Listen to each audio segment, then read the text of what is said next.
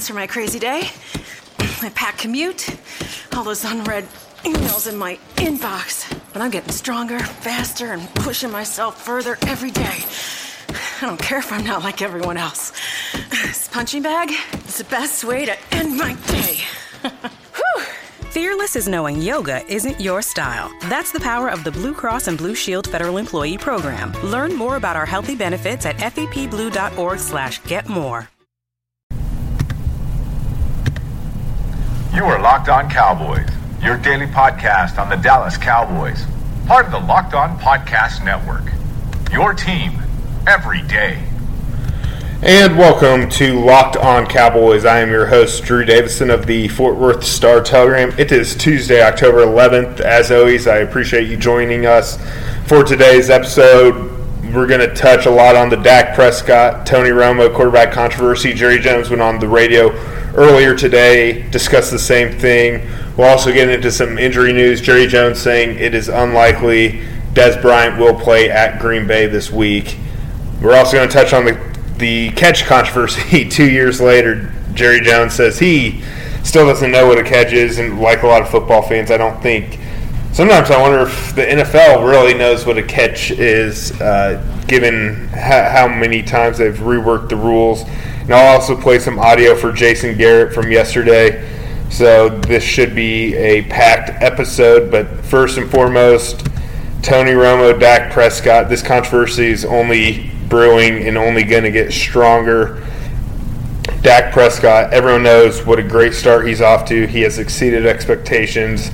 The Cowboys did not know what they were getting in this fourth-round pick. So Dak Prescott has looked very, very impressive, has posted a 100-plus pass rating in the last 4 games, and continues to take care of the ball, has yet to throw an interception. He is very close to breaking Tom Brady's record of most pass attempts without an interception. So it is very hard for the Cowboys to take Dak Prescott out of the mix. It would seem like that at this point, of course. But with that said, Jerry has said multiple times this is Tony Romo's team. Dak Prescott said that. Jason Garrett said that. But at the end of the day, the Cowboys are in the business of winning football games. And right now, no one gives them a better chance to win football games than Dak Prescott. And Jerry Jones went on radio today saying nobody should be happier about the success, and no one is happier about Dak's success than Tony Romo. And he said, quote, "It's given us the luxury to absolutely maximize any thought that we might have with his rehab time and just the ability to weigh that as we go and pick our spots." In other words, Jerry Jones is saying the Cowboys can be patient because Dak Prescott is playing so well and keeping the Cowboys in the hunt. And, of course, Tony Romo wants to compete for a Super Bowl, and if Dak Prescott went out there and struggled, the Cowboys wouldn't be in the position they are where they can realistically get into the playoffs and make a run. So it will be interesting to see how the Cowboys handle this. And, as I said, the Dak hype has only grown with the Sports Illustrated cover and, just what he's been able to do on such a high-profile team in such a high-profile situations. And as Jerry Jones said, quote, "It's a wonderful problem to have. It's a miracle problem to have in my mind. I'm so proud because every time Dak takes a snap, I see our future getting stronger. I see the encouragement that his future brings to this team. I see what he's doing right now." So there's no question that Dak hype and Dak mania is growing, is alive and well, and it will be interesting to see kind of how the Cowboys handle this situation going forward. It's a very delicate situation because the Jones family is so loyal to Tony Romo. Him and Jason Garrett are pretty much best friends, so it's very hard to kind of A, bench a guy who's 4-1 like Dak Prescott, and B, not go with a guy who's been there for the past decade who they respect and want to succeed so much. But let me take this moment to remind you all, check out the Locked On Podcast Networks on iTunes, on Audio Boom. This is Locked On Cowboys. Tell your friends, tell your family, tell your coworkers about the Locked On Podcast Network. We have the most inside scoops, inside experts covering each team. Check out Locked On NFL with Matt Williamson for all the news around the league. Check out Locked On Fantasy for all your fantasy needs, who to sit, who to start. And also make sure you check out Locked On Mavericks, Locked On Jazz, Locked On the NBA teams, because, of course, basketball season is getting underway. So check out the Locked On Podcast Network. We definitely appreciate your support. And getting back to the Cowboys, and you know, the quarterback controversy in my mind is really kind of, simple. See what Dak does this week against Green Bay. If he leads the Cowboys to another win and they're 5-1 going into the bye week, then they got the Eagles at night, and just kind of take it week to week, so to speak. I do think Tony Romo is going to get back in the game at some point against the Browns on November 6th. That is an easy game. And the real key, though, the Cowboys can kind of play it smart. Tony Romo's been suspect to injury on short weeks.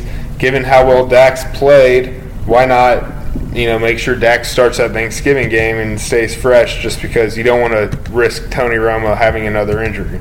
So, I think there are ways that the Cowboys can work around it and get it done. But for now, this is Dak Prescott's team. He is looking very solid. Looks like he'll have a third week without Dez Bryant, but the other receivers have really played pretty nicely compared to last year when Dez Bryant was out. Terrence Williams had 5 catches for 70 yards against the Bengals. All 5 of those catches went for first downs. Cole Beasley, 4 catches, 53 yards. Jason Witten had 3 catches for 43 yards. Zeke, 3 catches for 37 yards out of the backfield, and Bryce Butler had 2 catches for 20 yards. So they were really able to mix and match nicely, and which is very important.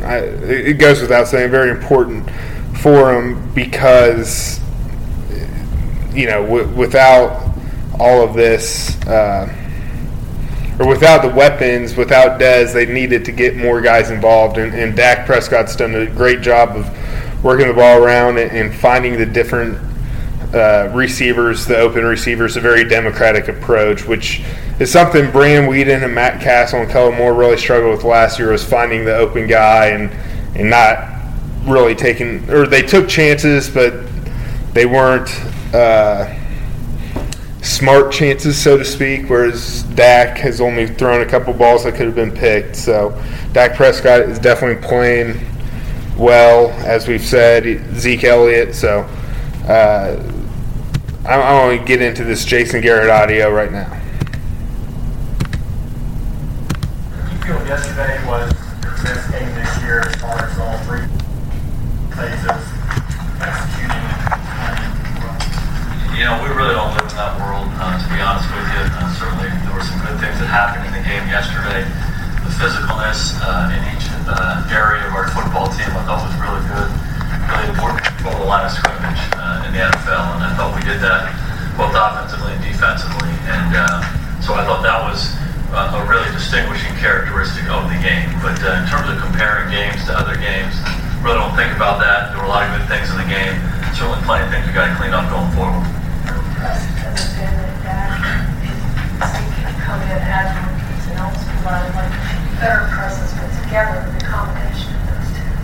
Well, each of those guys has come in and they've taken advantage of their opportunities, and we felt like they were good players when we drafted them, but there's no question they've been able to transition quickly, and I think it's probably a result of the experience they had in college. You think about the programs those guys came from, and the experience they had, and the production they had. It certainly has helped them transition maybe more smoothly than most, and we're fortunate to have them. And for those guys to be playing as well as they are as early in their career, it's certainly impressive. What happens to the expectations now in 4-1? Does any change for you guys? Again, our expectations are our own standards that we set each and every day for how we do things.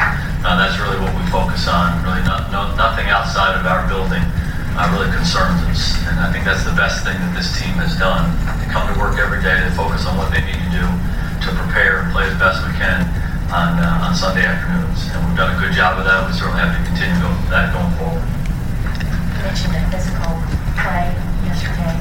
Is yards after contact a stat that the coaches keep during the week or something? That certainly comes up. That's not something we focus a great deal on. It's almost an anecdotal evaluation. You see that boy, he made a lot of yards every contact, and sometimes you tally it up. I thought the physicalness really stemmed from the line play, maybe more than anything else.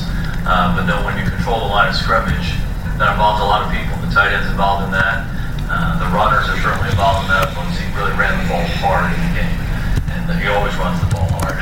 But I thought it really showed up in the game yesterday, and it's a contagious quality. And then certainly on defense, we're around the quarterback more than we've been at any point this year. I thought we affected him more, we got him to the ground more, and it starts with, again, your ability to control the line of scrimmage and show up in one-on-one matchups, and then as a unit. And I think it's contagious as well there. So it's certainly an important trait. Each and every week you want to be the most physical team on the field, and I thought that showed up in the game. Can you talk about your ability to simply get better every phase, and the defense has gradually gotten better, the offense certainly running games. Even though you lost players, you still had to come up with. Well, that's certainly your goal. You want to get better each day, and that's something we strive for.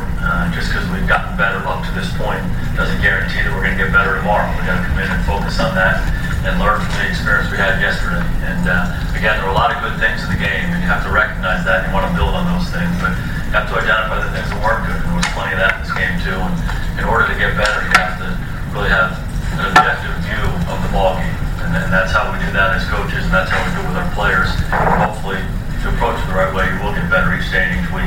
What did you like about this match? Oh, I think there are a number of things. In all three phases, obviously we got off to a good start on offense. The 2-minute drive before the half we didn't cash in on. Did a really good job coming out in the second half with the long run for a touchdown by Zeke. Had a good drive after that, but then we had the turnover in the red zone, our first non-score in the red zone up to this point. The next drive after that we punted, and I thought we did a good job on the last drive of the game to convert that third down and be able to end the game with victory. So I thought that was good.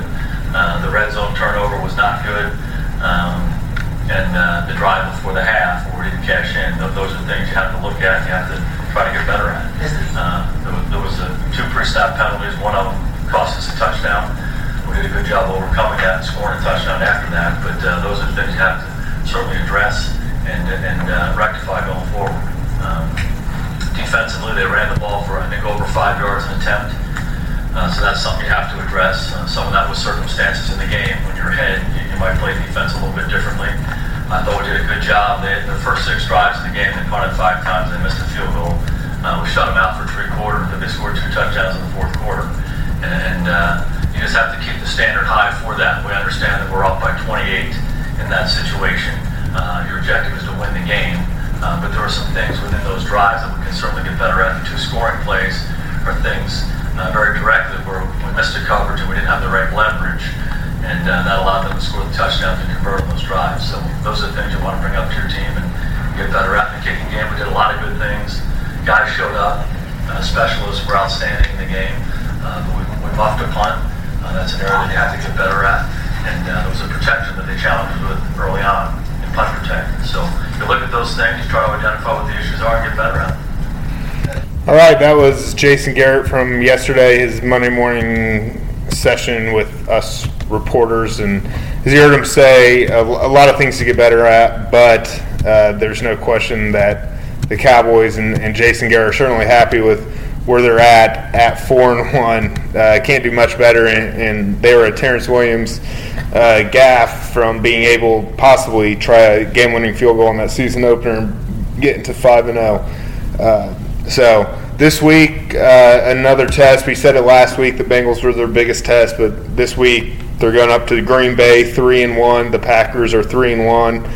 And as everyone knows, Lambeau Field is what it is. It's also the site of the infamous catch-no catch by Dez Bryant 2 years ago in the playoffs. And Jerry Jones talked about that earlier today on his radio show on 105.3 The Fan. And to put it bluntly, he doesn't even know what a catch is. And that's one of the strongest voices in the NFL. Jerry said point blank about that Dez play, it knocked the credibility out from under the way we judge what's a catch and what's not. Since that play, I don't believe they've been able to say it in a way that any of us understands yet. And that is true. I mean, the NFL, the officials have not been able to put it in layman's terms on what is and what is not a catch. They've gone with this vague thing of a receiver turning into a runner if he takes multiple steps, if he shows an ability to try and ward off a defender, things like that. And they also have a section in the rule book about a player going to the ground, which Dez Bryant, I guess, was ruled going to the ground in that play, even though he appeared to take 2 steps and then tried to reach for the goal line with the ball.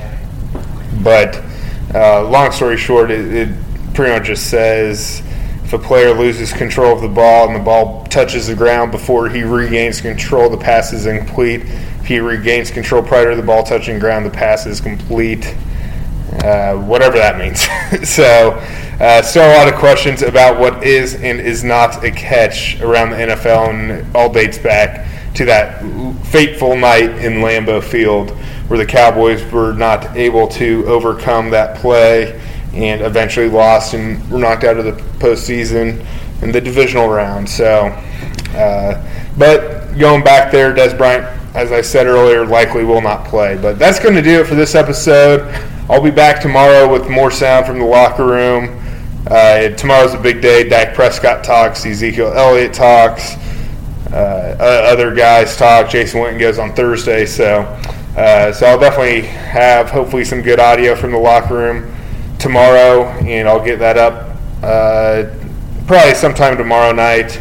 I got another work deal at 4 p.m. at Texas Motor Speedway. So, but that will be up later tomorrow night, and I will for sure get something up first thing Thursday as well. So make sure you check those out. Again, this is Locked On Cowboys. I'm your host, Drew Davison of the Fort Worth Star-Telegram. As always, I appreciate you guys tuning in. Is democracy in danger or decline? Condoleezza Rice, William Galston, and Carlos Gutierrez and others take on this question in the fall edition of The Catalyst, a journal of ideas from the Bush Institute. Surveys show Americans place less trust in institutions like the media and business. Others contend America has faced far more challenging periods and emerged strong. Leading policymakers, Bush Institute experts, and respected journalists take on this debate. Read about it at bushcenter.org/catalyst.